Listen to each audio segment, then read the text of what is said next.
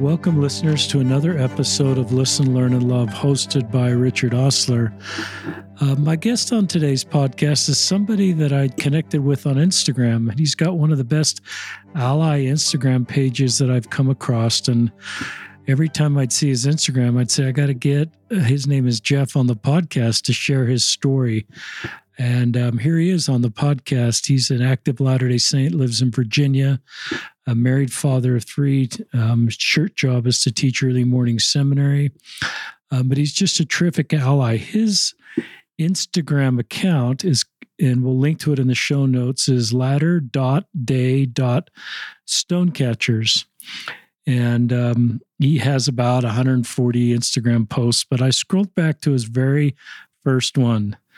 And here it is. Not throwing stones is the first step in treating others with compassion. The second step is to try to catch stones thrown by others. And that you may recognize this from Elder Rendland. So I just found that interesting, Jeff. That's your very first post. And that was like 138 ago. And that's been your theme. Your whole Instagram account is this. And often it's you talking about your journey. You have pride tie, pride shirt. You very much walk the talk. That's the right lingo. So Jeff's just going to share his story, stepping the space as an ally. This might be helpful for you. Every ally's got to kind of do this the way that works for them. Some do it involve social media, some don't. Some form community in their own area, or just make a nice comment and release this out of your elders quorum. Every ally's kind of got to do this their own way and not feel pressure to do it like somebody else. But I thought Jeff's story would help you allies. And if you're queer, our hope is Jeff's insights will lift you. And know that there's people who are very focused on improving your experience and deeply care about you. Jeff said a prayer before we started. We said a prayer together. We just hope this podcast helps you. Is that okay for an introduction, Jeff? That's perfect, Richard. Thank you. So I will just turn it over to you. Jeff, as I may mentioned, is an active Latter-day Saint, served a mission in Montana. So I'll turn it, now I really will turn it to you.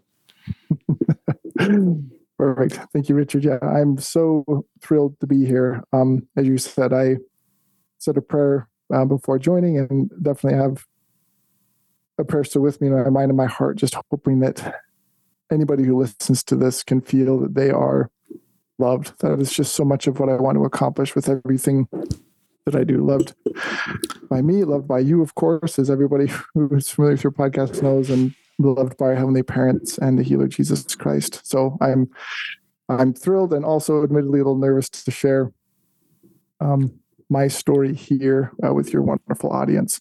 So I'll try not to bore anybody with any long autobiographical monologues, anything like that. But there are pieces of this story that go back a ways that I think help to inform kind of where I came from and where I am now. And that's an important part of my story I want to cover, because as we'll talk about a little bit,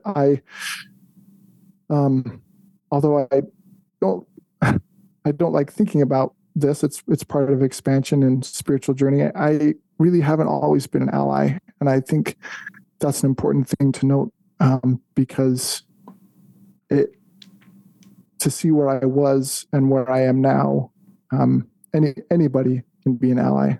If I am now, then those who may not be now can be later.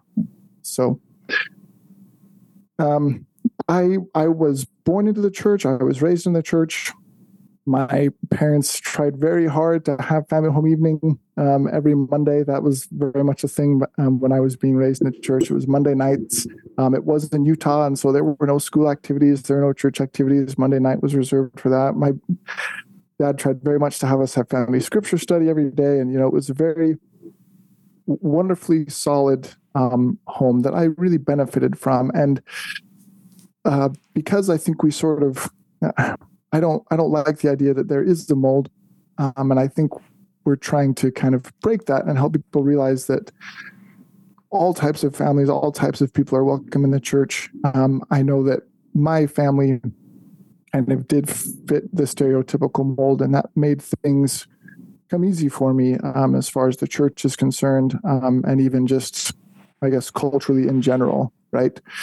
I grew up in the church, was baptized, received the Aaronic priesthood at 12, served a mission when I was 19. And through a lot of that process, don't really remember asking a whole lot of questions or even really having a whole lot of questions. When I was on my mission, I remember I gained a love for reading. And maybe that's because, that was kind of the only entertainment that we had, was reading. And I remember my mission president had a rule that once we had read the entire missionary reference library twice, then we could read any church approved books or other things off of LDS.org. And so I made sure to burn through that missionary reference library as fast as I could, and then started reading a bunch of other things because I loved learning about the church. I loved learning about church history and the doctrine. That was important to me at that time, which was interesting because I honestly wasn't always a big reader. I don't remember reading very much before my mission. So I got home, and that love and passion for reading and learning about the church and the gospel continued. I actually got a job at Deseret Book after my mission, and that resulted in me spending a large amount of my paychecks at Deseret Book to continue buying books. And as I continued to learn, I remember I had this goal to own every book I could about Joseph Smith, or every book that had ever been printed about Joseph Smith. I just wanted to learn all that I could. And I loved the prophet Joseph. And as you or others might be able to imagine, as I continued to read more about Joseph Smith and church history and other things that happen as a church is developing and growing with imperfect people, I began to come across things that didn't fit with my idea of how I understood church history and the way I suppose that we would expect somebody who'd been called as a prophet would act. And that was easy for me to sort of ignore for a while, but the more I read, that became difficult for me.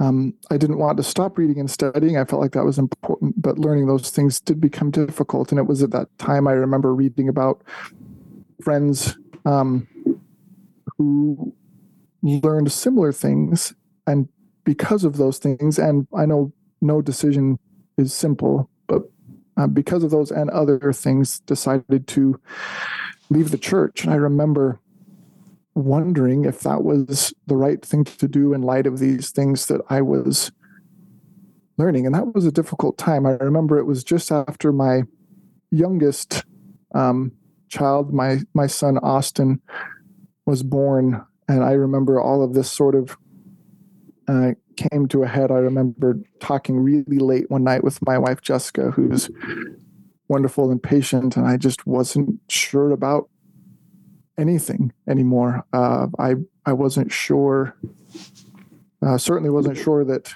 the church was true, although that was a testimony that I had borne probably hundreds, maybe thousands of times in my life, certainly as a part of my mission. I wasn't even sure that I had a Heavenly Father, or that there was a God that was looking after us. I just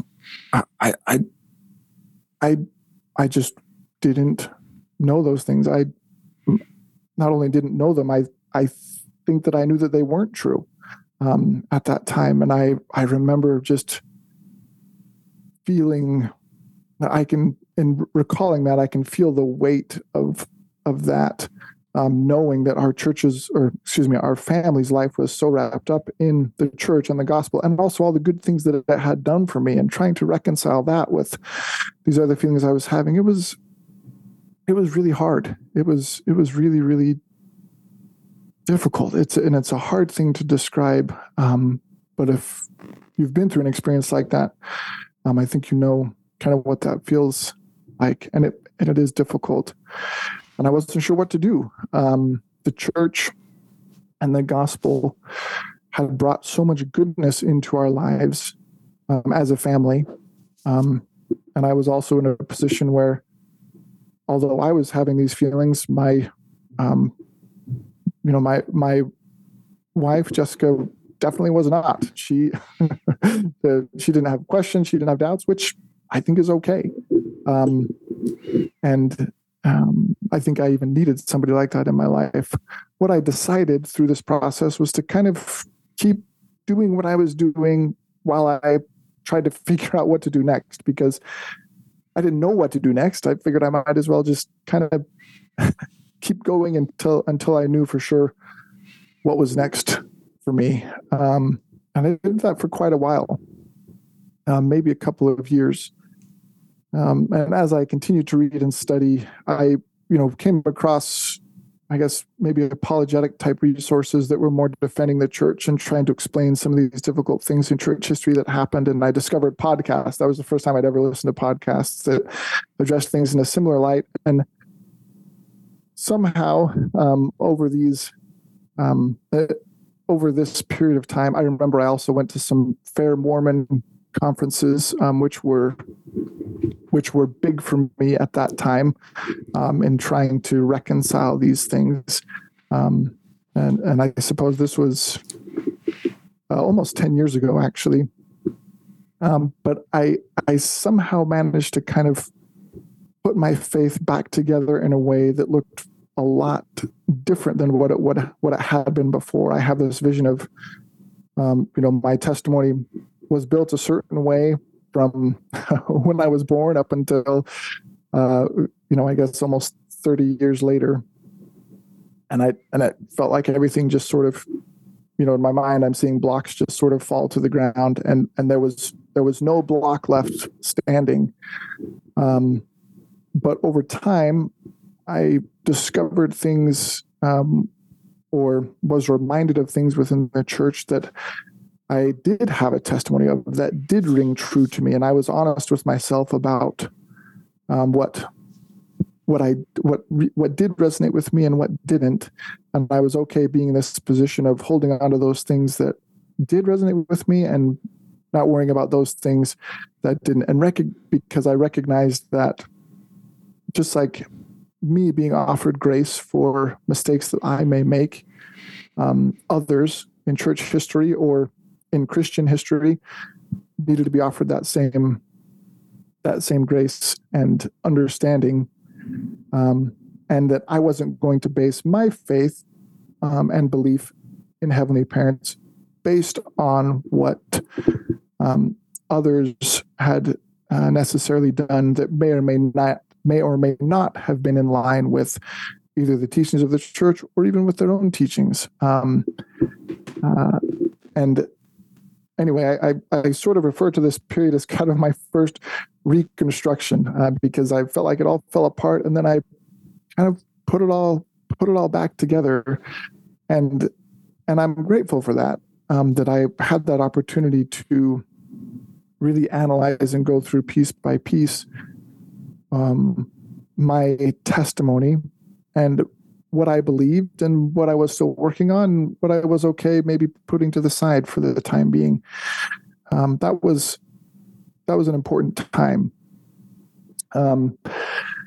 Sort of as I felt like maybe I'd pulled it back together, so to speak. And I guess I should make a quick note. I recognize that that's not how everybody's spiritual journey, or I know often we use the term faith crisis, and at the time it absolutely felt like a crisis, that not everybody comes out that same way. I think that that's okay. I certainly don't want to say that I did it the right way. What I did then and what I'm doing now, which is, I feel like miles even from where I was back then, is my own personal spiritual journey and my own personal faith expansion. And certainly I wouldn't prescribe that to anybody. But as part of that, and when I realized or had kind of pulled things back together, my family and I actually moved to London. Up until this point, we just lived in Utah. But we had an opportunity to go to London for my work, and that was an incredible opportunity. It was wonderful to go over there professionally, but also personally. Our family grew together so much, and I was also able to see the church in a very different light. We moved to somewhere where our kids were absolutely the only members of our church in school, which we thought was wonderful.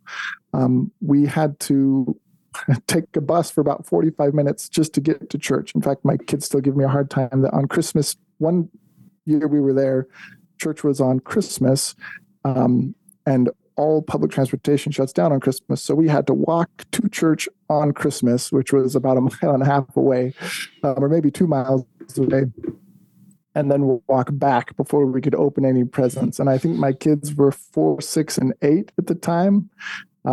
So they still give me a hard time about that. But so we were in London in this really small ward, and I loved being part of the church there. I felt like we were able to serve people and help people, not just in a way that was trying to get them to come to church, but in a way that actually that made a difference in their lives, that we could come together and really just help people. I really enjoyed that time in London. And the other thing that I really benefited from a faith perspective there is we encountered people of any different faith or belief system that you could imagine. I mean, London, I don't know for sure, but has to be one of the most diverse places on the planet. And, even just in their school classes, they would have people who were, of course, many different types of Christian, whether it be Church of England or Catholic or Protestant or Methodist or anything else, but also members who were Sikh or Muslim or anything else that you can imagine. We were able to have conversations with individuals that follow these different faith traditions. And as strange as it may sound, for somebody who spent his entire life in Utah, other than my mission up until that point, it was so wonderful to see how fulfilling their faith traditions for them were for them, and also how they rejoiced and how fulfilling our faith tradition was for us. And I remember being, I don't like to admit it, but almost a little bit surprised by that, right? That it didn't have to be this, hey, we're right and you're wrong, or maybe you're kind of right, but this will make you more right. It was this wonderful experience where, our friends, my daughter's friend, who their family were atheists, were thrilled to come to my daughter's baptism and witness something that was important to us. And we were just as happy to talk to our friends about the experiences that were meaningful to them in their faith tradition. And we visit all kinds of cathedrals and other churches and witnessed holy ceremonies in observance of Christmas or Easter as a part of being there. That it was just wonderful to see the diversity, so many different ways of our Heavenly Parents' children, worshiping them in ways that were meaningful to each of those different individuals, and that we could coexist and learn from each other and love each other, and not have to fight about who was right and who was wrong. That was really a wonderful experience for me. So I feel like I'm spending too long on this, but we came back to Utah, and Utah is wonderful. After living in a place like London, it didn't necessarily work for us, and we wanted to be somewhere a little bit different. And I think, and there were a lot of reasons, but the main reason that we moved to Virginia is we came to visit my brother here a couple of times. I have a brother who lives here. And the second time when we left, we got in the car to drive home. Yes, we drove. 3 kids and 2 dogs, 3 days in a car. It's a little bit crazy. We got on the car to leave, and my wife, Jessica, looked at me and said, "We're moving to Virginia." And I said, "There's absolutely no way that we can make that work. It's not going to happen." But over the next 3 days, we talked about it, and she helped me realize that this wasn't just a personal desire or a personal wish, that in fact it was coming at personal sacrifice, but that it was something that God had told her that we should do. And there is no doubt in my mind that that was pure inspiration to her as the matriarch of our family. There's no doubt in my mind. And thankfully, she was open to that revelation, even though I took some convincing.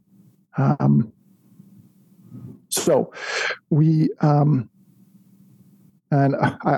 as I glanced down at my outline, I realized we skipped a few things. Before we moved to Virginia, I remember getting back to Utah after having this wonderful diverse experience, and we moved into into a city and into a ward where, in that specific area, there had been a lot of challenges for youth who identified as LGBTQ. And that isn't really something that I had encountered or even given a whole lot of thought to up until that point. The only thought I can remember giving it before then was were things that we had learned, things that I had learned within the church, not necessarily that there were official church teachings, but things that I learned within the church about how it was some sort of a I'm searching for the right words, but some sort of a weakness or something that can be overcome, something that's just struggled with. It's not something that's part of somebody's identity. It's something that's more of a challenge or a trial, and that we all have different challenges or trials, and that this is, maybe the one that they were given, but that it wasn't part of their identity. And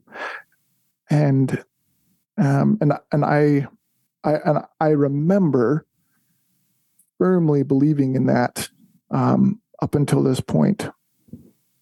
But back in Utah, again, I'm sorry, I'm rewinding a little bit before we moved to Virginia. I remember a few families in my ward or in my area who had youth who identified as LGBTQ plus,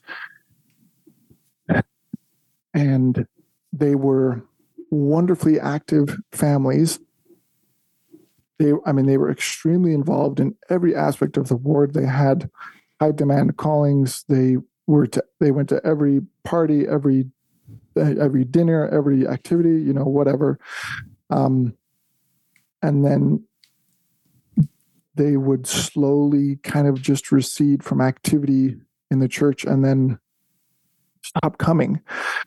And I was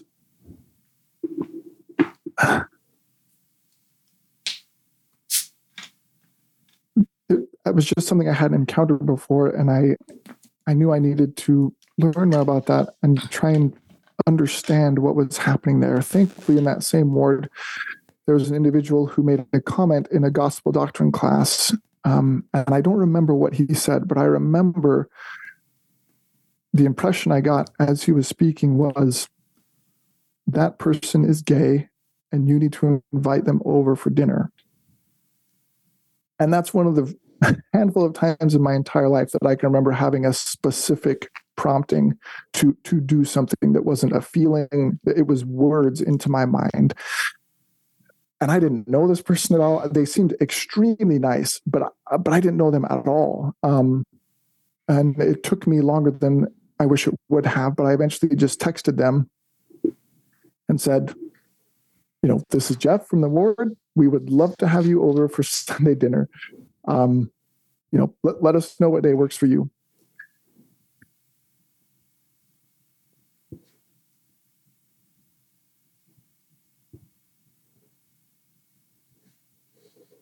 And I will be forever grateful that this individual was willing to accept probably a very clumsy invitation from somebody who they didn't even know and had no reason to trust. But I remember they came to our house. Our three kids were there. It was just him. And we had a great conversation about whatever. I mean, he was very good at drawing, and he did great conference notes and things like that. And so we talked about some of that. The kids, two of our kids went out to play. And I remember just telling him how grateful we were that he had come over to our house.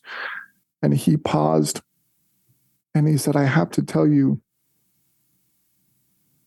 after I got your message, the first thing that I did after texting you back was call my mom and just tell her you will not believe what just happened. Somebody in my ward invited me over for dinner, and I think that they already know that I'm gay.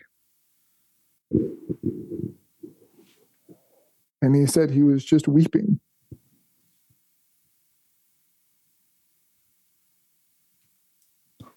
And something happened within me that I think had gradually been coming, but something happened within me at that was a major turning point for me, where I realized this is a person, this is a child of heavenly parents who is different than me, that just that needs to be loved but hasn't been, because of something about them that is just part of their identity.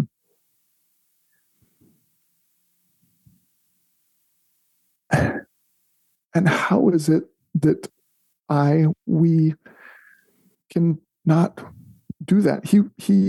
This person had to be one of the most active and involved.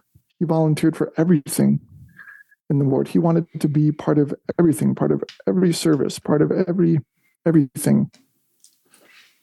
How can we? Why would I not do everything that I can to help this individual know that their heavenly parents love them and welcome them to church with 100% open arms?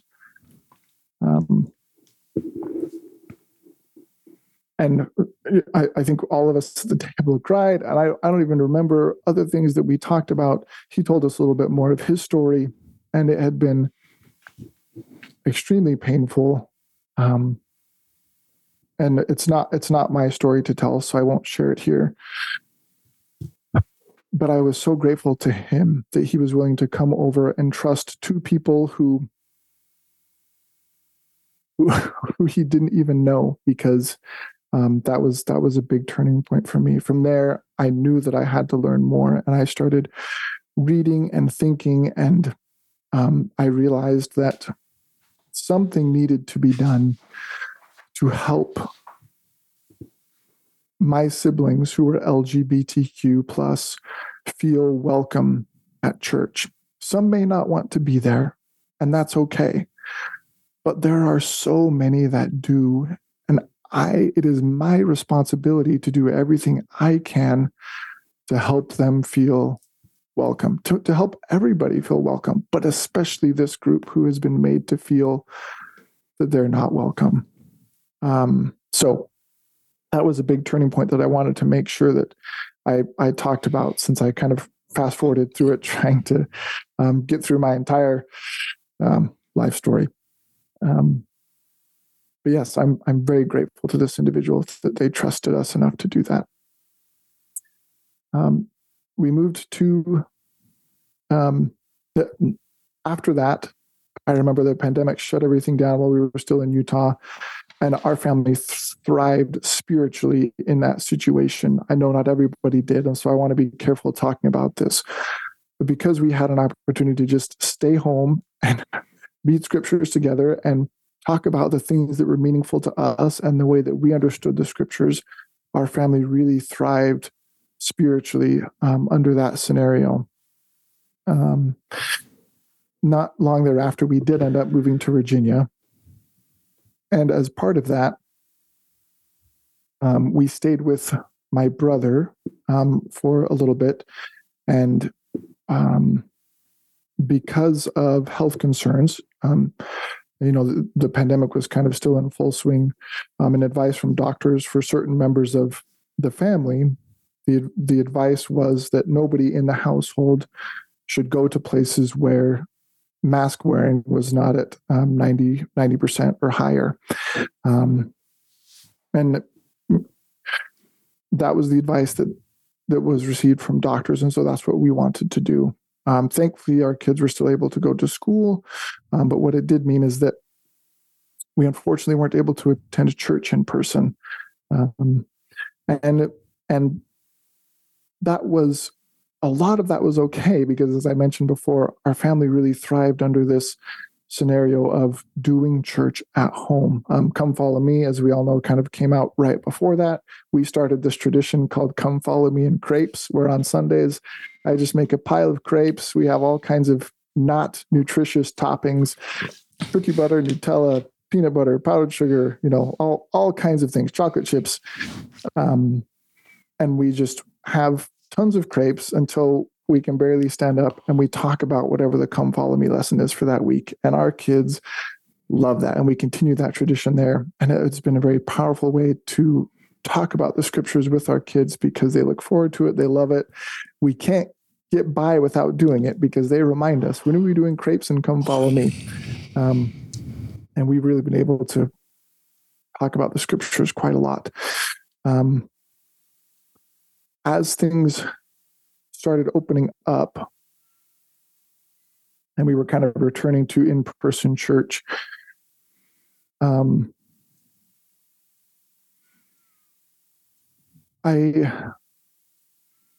were some difficulties in that for me because I felt like we had studied the scriptures so much together and kind of our little family and talked about the importance of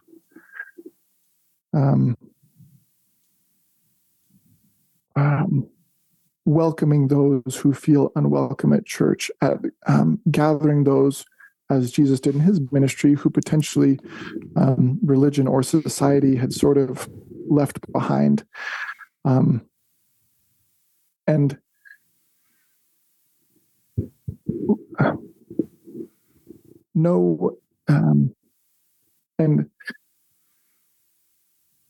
there was some difficulty in feeling like maybe the messages that we talked about at home weren't the messages at the forefront of what was being talked about at church. And specifically regarding our LGBTQ plus brothers and sisters. And I know every ward is different, and I know every ward is hopefully improving and expanding, and that no church unit should be expected to be perfect at any one time. And so I don't want this to come across as any sort of a condemnation, certainly of the church or my ward or my local area or anything like that. But when you become acutely aware of how our LGBTQ plus siblings can feel unwelcome and unloved, it's difficult to be in a situation where you don't feel like maybe there's as much outreach as there could be. And I remember that being so difficult for me that I had to go through sort of a second deconstruction and expansion. And this one wasn't worried about what had happened in the past. It was more so what wasn't happening in the current situation. And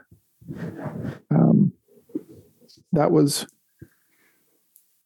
hard. I didn't know what to do. I felt like I was being pulled in several different directions. And my wife, Jessica, again, who's wonderful, I know that it was difficult for her, but in a different way. She wasn't quite having she wasn't in the same position as me. She was being understanding of where I was coming from, but wasn't feeling the same pull, like maybe the church wasn't working for her anymore. Like I felt like potentially it was not working for me.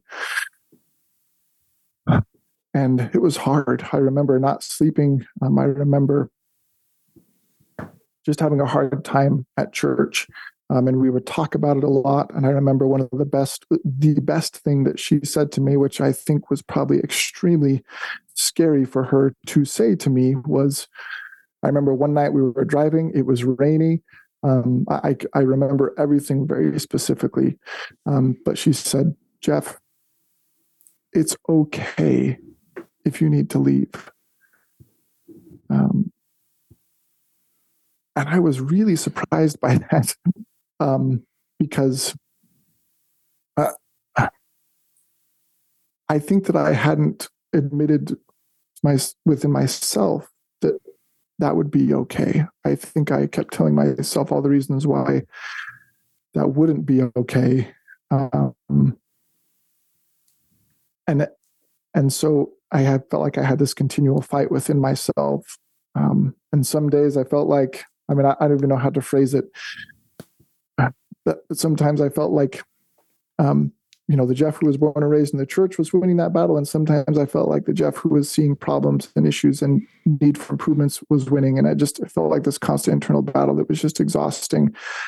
And somehow her saying that to me really put that to rest. And I realized I could do what I felt like I should do based on my personal relationship with my heavenly parents and with the healer, Jesus Christ.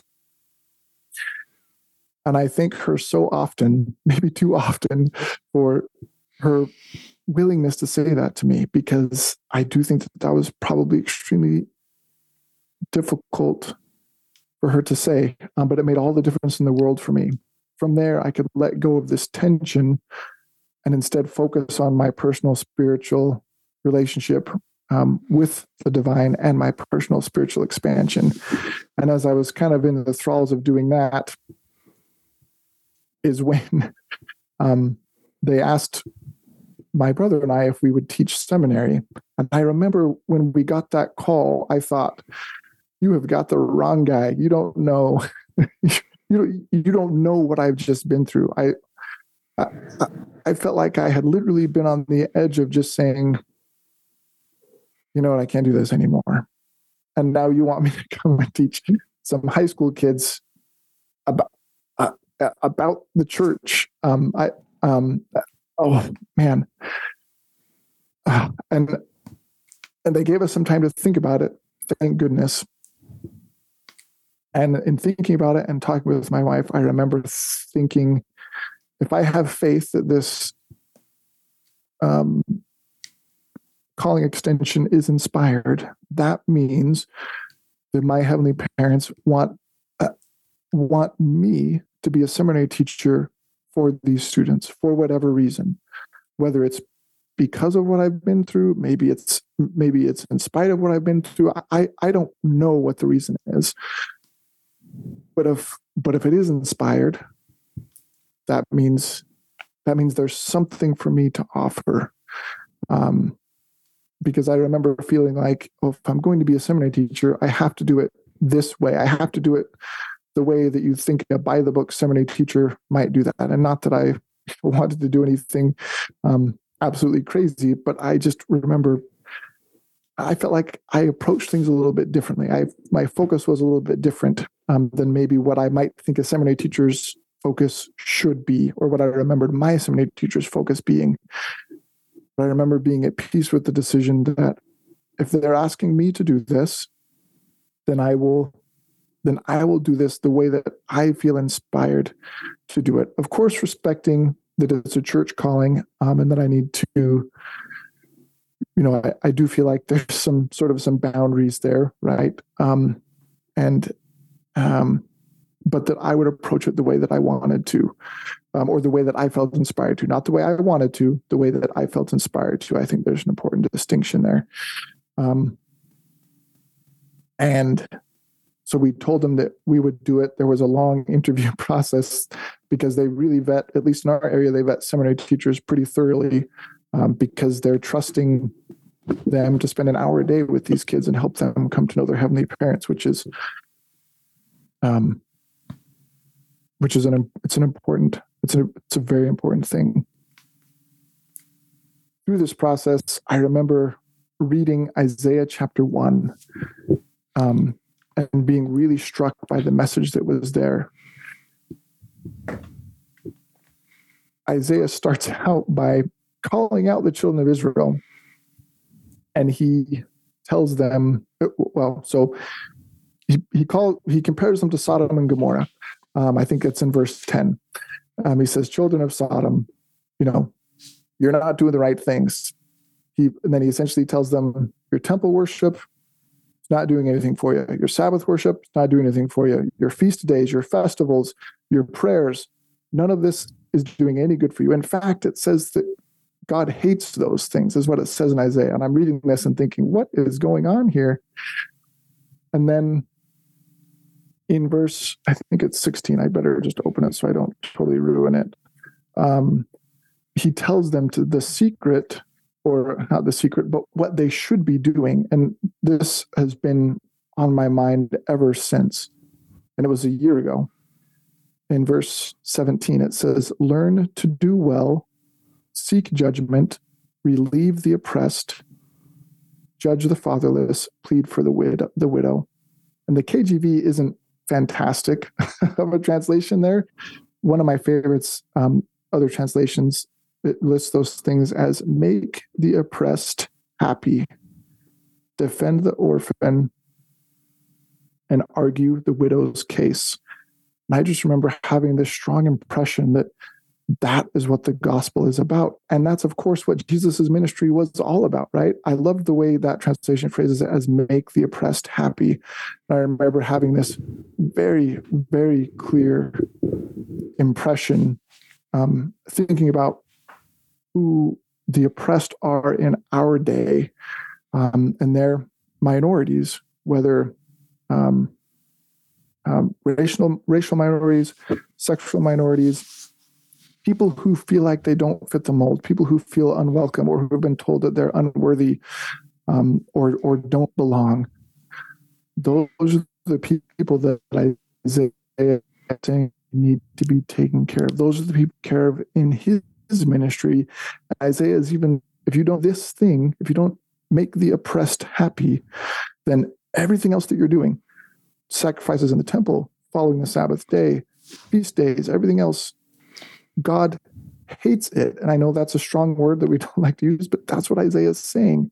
All those things are important, but only insofar as they lead you to make the oppressed happy, to defend those who need defending, to argue the case for those who feel like they have nowhere else to turn. And I remember thinking this needs to be a part of how I approach seminary. And it was from the very beginning. I knew that statistically within my seminary class, there would probably be anywhere from 3 to 6 individuals who identify as LGBTQ, whether currently or later on in their life. And one of my main goals as a seminary teacher was for those individuals to know that their heavenly parents love them, that they can have a personal relationship with Jesus Christ, that there's nothing about their identity that can, or even the choices that they make, that could remove the love, the divine love that exists for them. My goal was to make sure that those individuals felt that. Of course, among the goal of helping everybody in the class develop and maintain a relationship with their heavenly parents.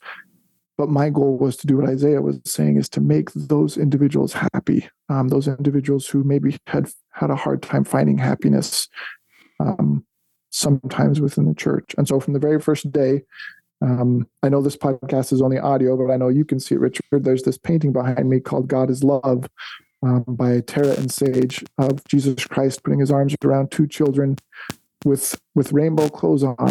And we displayed that every single day of the first semester to make sure that anybody who was in our class knew that Jesus Christ loved individuals who were LGBTQ.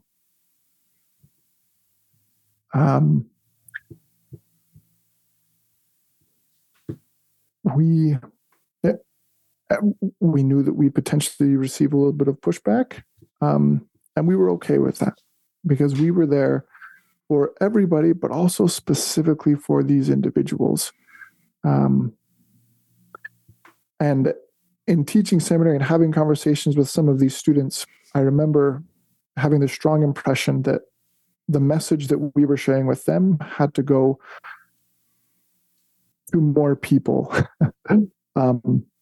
We would have students just come and talk to us about how meaningful a certain lesson was, and that they'd never heard a specific story with that kind of meaning. I remember after a lesson about grace, one individual came up to us and said, I realized that grace was a thing, but I did not realize that grace was everything. And that statement has really stuck with me. And I thought, how many kids are there? How many people, how many members of the church are there that don't realize that grace is everything? Yes, there are things that we're asked to do, but it's all about grace. And I remember that was one specific time I thought, I've got to find a way to share this with more people. Eventually, that led to starting the Latter-day Stonecatchers Instagram account, which was started in October, I think, of last year. And I was trying to think of the right name. I wanted it to be LDS, for obvious reasons. And I was thinking Latter-day Salt, Latter-day Stone Droppers, because there's another account that I like that's something about drop the stones. And I was texting with some family members, and my sister said, "Do you remember this quote from Elder Renland in General Conference?" And she reminded me of it. She said, "So how about Latter-day Stonecatcher?" And I thought, that's it. That has to be it. Latter-day Stonecatchers. And so I started the Instagram account, and it was so, so wonderful.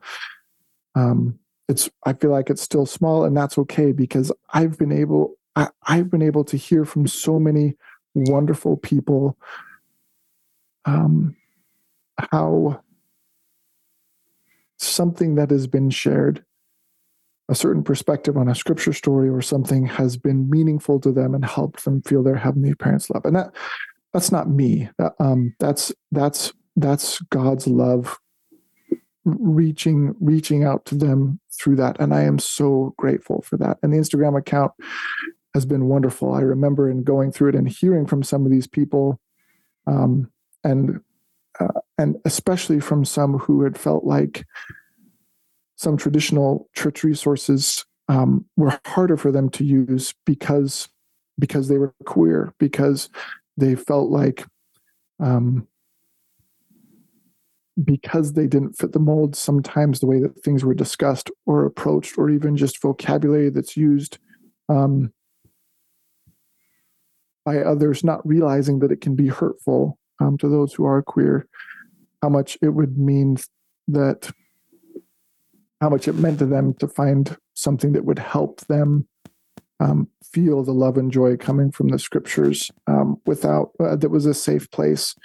And after hearing from several people like that, I knew that I also needed to start a podcast. And that's where the Latter-day Stonecatchers Come Follow Me podcast came from, which just started this year for the New Testament. Because I wanted those who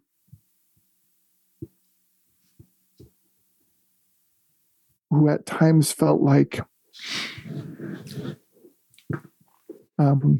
I know for me, myself, I've had to step away from a certain gospel doctrine class or a certain Sunday school lesson.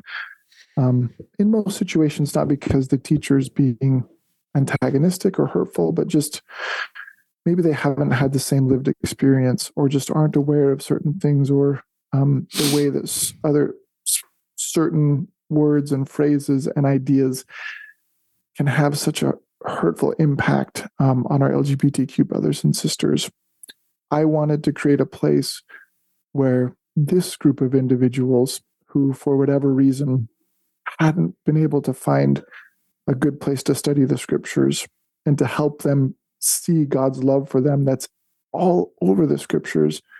I wanted to create a safe place for them to be able to find that, because that is so, so important. The scriptures are there to help us feel divine love, not to make us feel bad, not to make us feel guilty or shame or anything like that. They're there to help us feel divine love.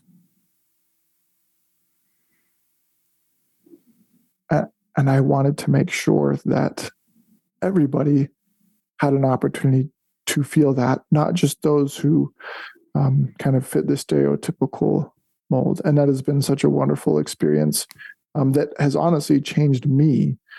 As I've heard from more people and heard their stories and what was meaningful to them, it's opened my eyes even more to the love that is in the scriptures, the inclusivity that is in Jesus Christ's ministry, the way that he gathers everybody, but especially those who feel like have been left behind. It's been an incredibly powerful experience. And that's kind of where we are now with Latter-day Stonecatchers, and it's wonderful. That was much longer than I anticipated without allowing you to say anything, Richard. So I'm going to pause there and let you speak. Well, Jeff, on behalf of all of our listeners, that was terrific. Seriously, I don't want to speak because it sometimes takes away this from the spirit of my guest. As you know, listeners, I kind of write down things, and these are the things that came to my mind as Jeff was speaking, and they may be different from yours, but these are some of the highlights. When you talked about reconstruction, I thought of Jared Halverson's talk, "Don't Let a Good Faith Crisis Go to Waste." And I just love the way he positioned that in a positive way. And then you used a term no one's ever used before. Usually we talk about deconstruction and reconstruction. And that's the term I kind of use to reconstruct my faith as a Latter-day Saint. But you said deconstruction and expansion. And that was really thoughtful. So you also talked about being kind of clumsy as you stepped in this space. And that's exactly the way I felt. I remember I didn't know what to say. I didn't want to say the wrong thing. So I often just didn't say anything. So a lot of your journey kind of resonates with me, and it's okay, listeners, to be clumsy. I think that's part of the journey to learn this space, and then you're able to do the things that Jeff's do and to lift other people's burdens. I love your humility to say, I wanted to learn and understand, and the courage that takes to say, I don't know everything. I love this. Maybe the most tender part of this podcast for me was the gay man that you felt impressed was gay, but you didn't out him. You just invited him over to his home. And how much that meant to him that he texted, a typical ward member wouldn't text their mom if they got invited over to somebody else's, but he texted his mom and said, "And I think they know I'm gay." And it just kind of brought me into his world, that here was a couple with their kids that wanted him over to be, and how much that meant to him, and how much we need to feel loved and belonged and accepted. And that was just a beautiful moment of following the Spirit, even though it was maybe awkward and you worry we might be clumsy, and it was just this beautiful moment. I thought of, as you were talking about reconstruction, I thought of Fowler's Stages of Faith, listeners. You might check that out. It's just this idea that we sometimes go through stages of faith. But then I thought about your role as a seminary teacher, and often because you've gone through these stages of faith, it doesn't mean your seminary students need to, but it just means I think you have more tools, just like Jared Halverson has, to reach people and to build sort of long-term skills in their faith journey so that they can handle the complexities that you went through as you learned more about the life of Joseph Smith and was able to see what it's like to be, from a perspective of queer Latter-day Saints. So I love that you're a seminary teacher, and I love that you're a safe person. I think that painting you talked about signals that I can talk to my seminary teachers. Yeah, if you've got a queer youth or two, they can feel safe opening up to you if they feel like it's time. But I think it also signals to straight youth that, okay, this guy's pretty real. He can handle the realities of my testimony or the things I'm working for. So I think that's what Jesus role modeled in his ministry. And if we can take visual imagery, and often that's the Pride colors, listeners, and we're recording this in Pride Month, and a lot of people feel like Pride's in a political agenda to confuse people. And I look at it as just a signal as I'm a safe person for you to open up to me, straight or queer, about the realities of your life. And And so I think some of the conversations you and your brother are happening are because of the role model example you are with LGBTQ Latter-day Saints. I love your wife, Jessica, and your shout out to her for giving you space. That takes a lot of courage, and not everybody that gets that sort of space from their spouse is going to stay in the church. But for you, I think it's what you needed to completely own your relationship with the church. And then you said something, I tried to write all these down, listeners. You said, then I could let go of the tension of, how is this going to work in my marriage, and focus on my relationship with God.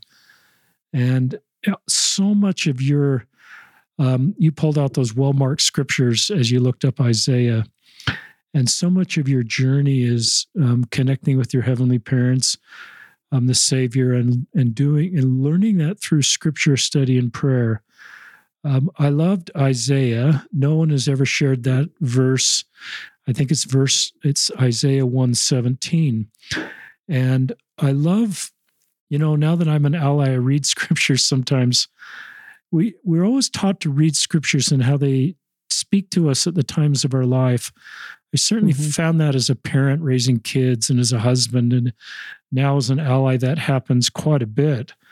But I'm reminded of the best example I know of a modern day, apostle. I'm using that same language. It's Elder Uchtdorf, and I'll put this in the show notes.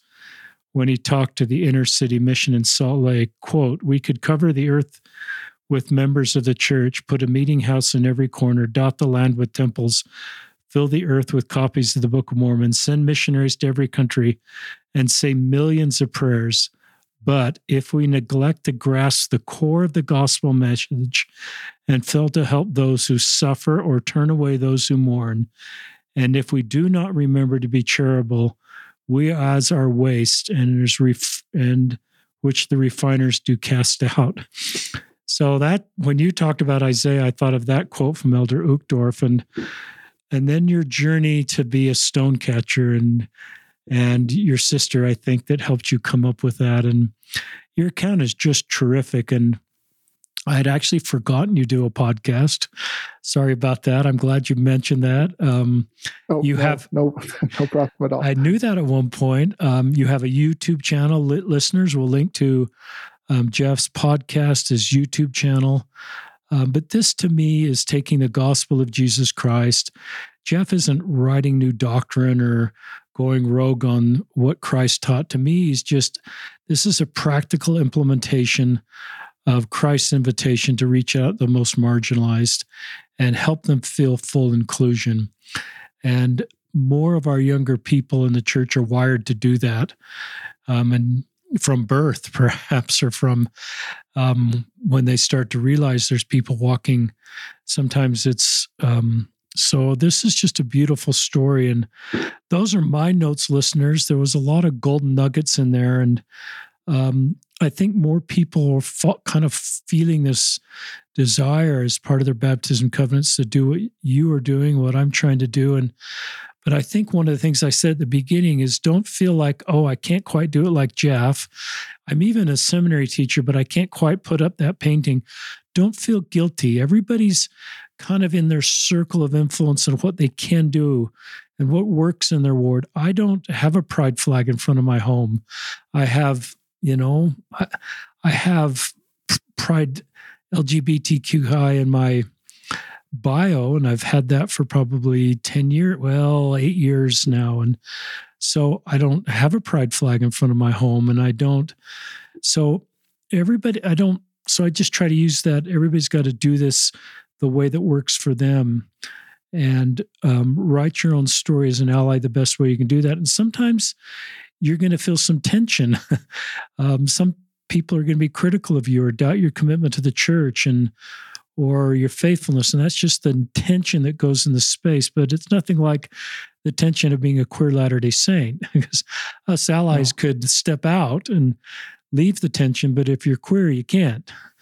And so that's the reality of an ally. I'm talking too much, listeners, but Bridge Over Troubled Water, I put that in my first book. It's a Simon and Garfunkel song that I've always liked.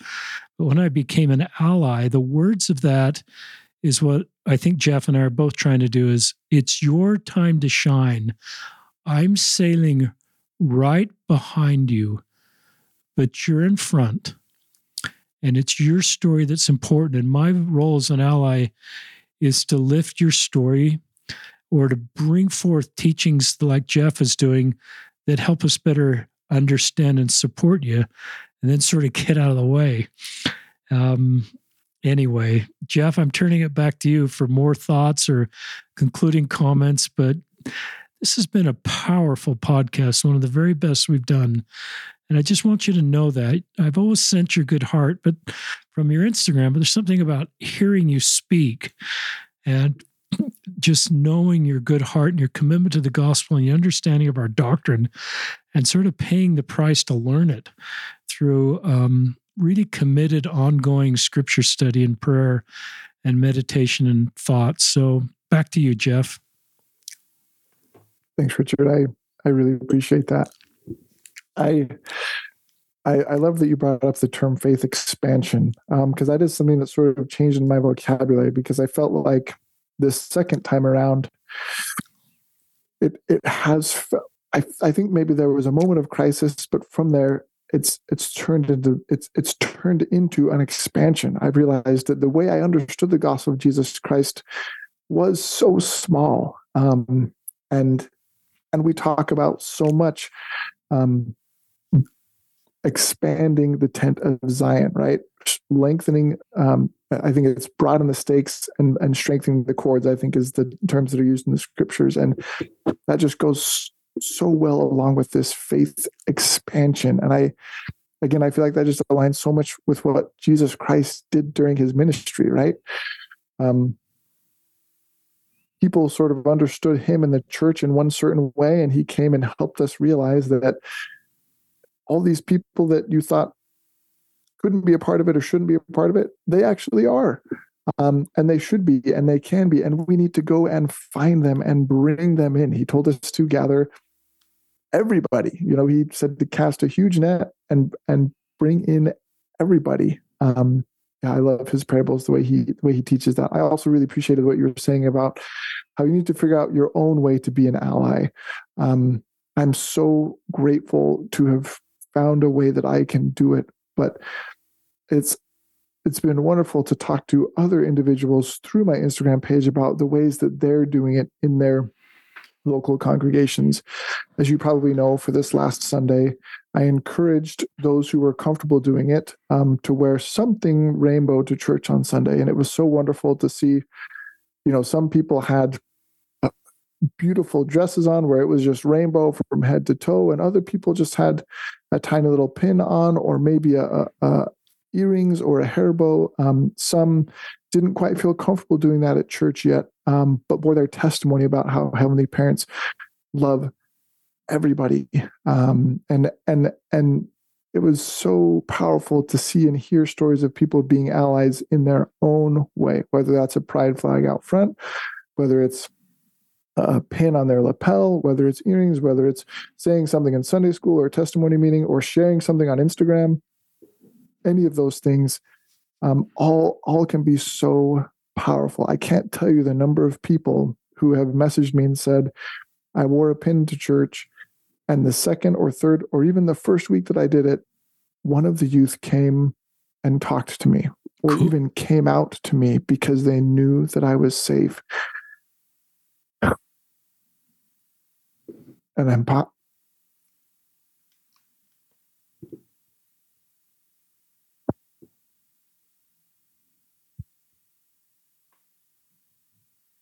to think about the impact that can have on that precious child of God from something so simple.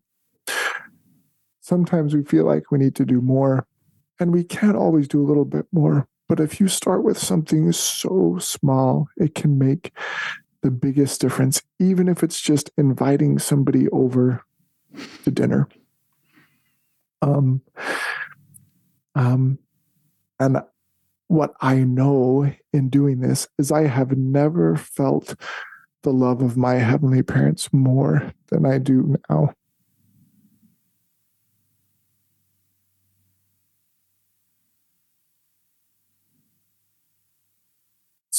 Somehow, in feeling it for so many other people, that's how I feel it for me too.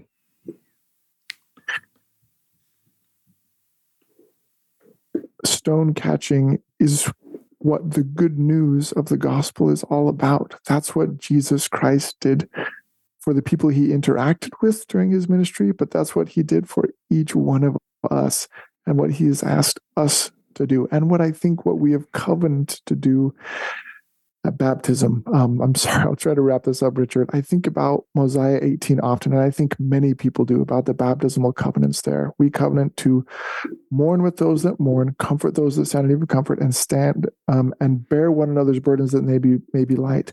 The part I didn't always understand, or where my understanding has expanded, was the fourth part, and that is to stand as witnesses of God at all times and in all things and in all places. And I used to think that meant I had to be willing to tell people when they were wrong about God, or when I thought they were wrong about God, because of course there was a time in my life that I knew everything. That time is not anymore. But in my study, as I combine that with my favorite scripture, which is 1 John 4:8, God is love, what that covenant means to me now is that we stand as witnesses of love at all times and in all things and in all places. That's what it means to stand as a witness of God. And that's what we've covenanted to do at baptism. Not to tell people when they're wrong, but to always tell people that their heavenly parents love them. That is how I understand the gospel. The way that we understand commandments and things like that may change over time. It has in our church's short 200-year history, and it probably will continue to do so, as we know the restoration is ongoing. Those are some of my favorite quotes.